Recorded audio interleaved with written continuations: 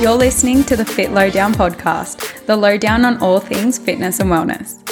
I'm your host, Tamara Santucci, a personal trainer, personal development junkie, and complete lover of shoes. Tune in each week to get the lowdown on what you need for starting your journey in fitness and wellness and to go beyond what you thought you were ever capable of.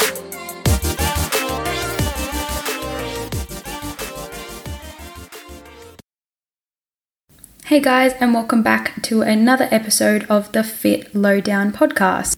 I hope you all had an absolute blast over New Year's. I hope you all enjoyed your celebration and are feeling refreshed and recharged and ready to start 2021. How exciting. I'm so excited. And so what we're going to get into today are your top tips for starting your own fitness journey.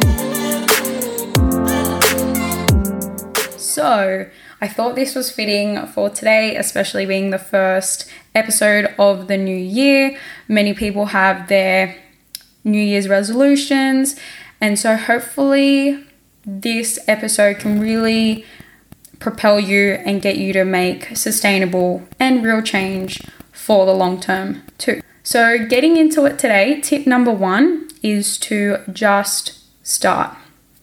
Don't overthink it. If you've been thinking about starting, then obviously it means something to you. So why not start right now?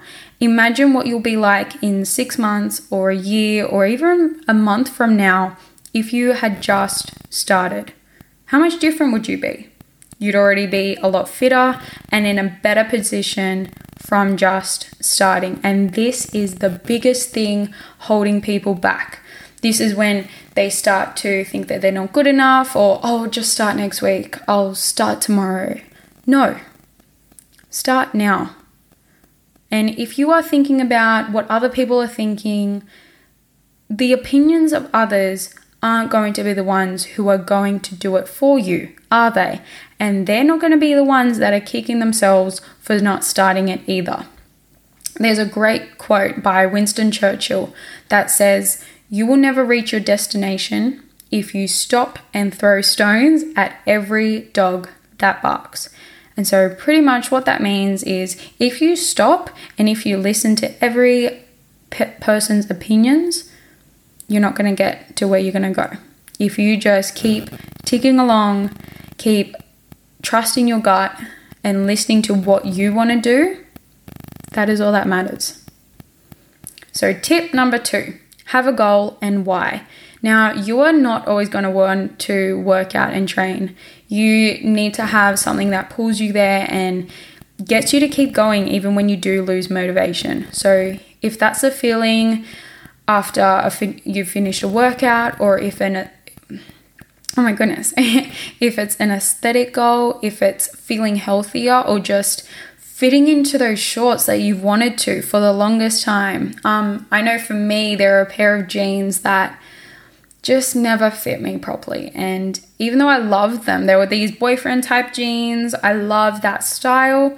And so whenever I put them on, I was like, yeah, I like them, but it doesn't really make me feel good.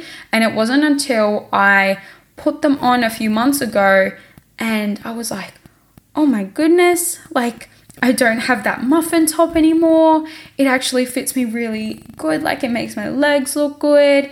And it just made me feel a lot better. And even though I don't train for any aesthetic goal, it definitely gave me a lot more confidence. And it pumped me up to want to train more too. For me, for why I train is so I can get that mental clarity. It's because I know how good I'm going to feel after I finish my workout, and it's my boost of happiness for the day. I also love going to the gym and to training because I get to talk to other people there. I get to see other people too, and as I am working from home, I'm sort of, I guess, not isolated, but by myself for a lot of the day. And so when I get to talk to other people, I get pretty excited. So that's another why for me, and that's why I want to get out of the house too. Tip number 3 is your programming. Now, with this one, I am going to be honest, you will need to do a little bit of research or get a PT that they can look after that aspect for you too, because programming is important so you can train effectively and enjoy it too. Now, for this, you don't need to target every single little muscle in your human body. That is not necessary. You do need something that will target your major muscles and give you a good burn too. So having that full body workout, especially if you're starting, is the way to go. So having a block for training legs, having a block for training arms, and your core is all you need. You don't need to get into too many specifics for it. You just need to target the major muscle groups. And there are a few more things that you need to consider, but this is where a coach or an expert can come in and guide you if you are having trouble. And honestly, guys, empowering people to be able to learn and do it themselves is the way to go. So if a client of mine or if a girl of mine has a question about reps or a set or just an exercise and what it does and what it focuses on, I love helping them out and teaching them what to do. So if you do have any questions, then please reach out to me. Send me a DM over on Instagram. I would love to have a chat with you. Now, with this as well, there is one thing you need to consider, and that is progressive overload. And progressive overload is when you continue making your workouts harder so you can continue to see progress and continue to challenge yourself too. There's no point in keeping the weight the same, keeping the exercise the same every single week, because your body is going to adapt to those changes. It's going to get easier. So you need to progressively, slowly make it harder so you can challenge yourself. And also with this, so with that, it's by adding more weights, it's by going up in weight, or it's decreasing the amount of rest you get between each set or each exercise. You do need to make sure that you include rest in your programming too. So with that progressive overload, it's happening slowly and it's increasingly little by little amount. So you're not having that complete jump where you can potentially overtrain yourself or overload yourself and have too much fatigue, and then that will lead to you not enjoying it, you burning out, you causing yourself injuries, and then it's going to be worse off for you too. Tip number 4 is start in a group, a class, or having a partner with you.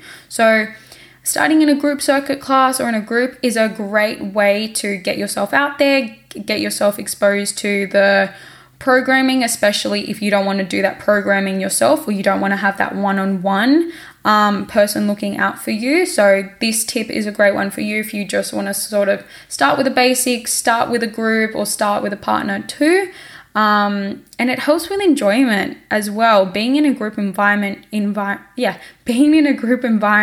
is great for motivation and lifting up your spirits. The only catch with this is that there are set times, it's a generic program, and there's not a lot of flexibility or I guess unique aspect to it as you would get with a personal trainer. Tip number 5, now I've bunched together all these different tips, so we're just going to go into it. That doesn't really relate to fitness, but really helps a lot. So with this one, upping your nutrition is key, especially for your health, your energy levels, your confidence, and aesthetic goals. So this will include having a rich, nutrient-dense diet, and definitely an easy way to do this is to upping or increasing your fruit and veggies in your diet. So for me, for a personal little swap, I have been stocking up on my gluten and dairy-free cookies, which are delicious, by the way, and I love. And that was usually my quick go-to snack. So instead, I opt for a bowl of fruit, or just having my fruit serving for the day, or even having some of those little cherry tomatoes or baby cucumbers, and I pop them in a healthy dip that I can have too. There was another great one that my client went for, and when she was feeling snacky and wanted some chips, instead of going for her usual snack, so for her usual Smith's chips, she cut up some sweet potato, popped them in the oven, and then had them as chips as well. So that's a great way to have them too.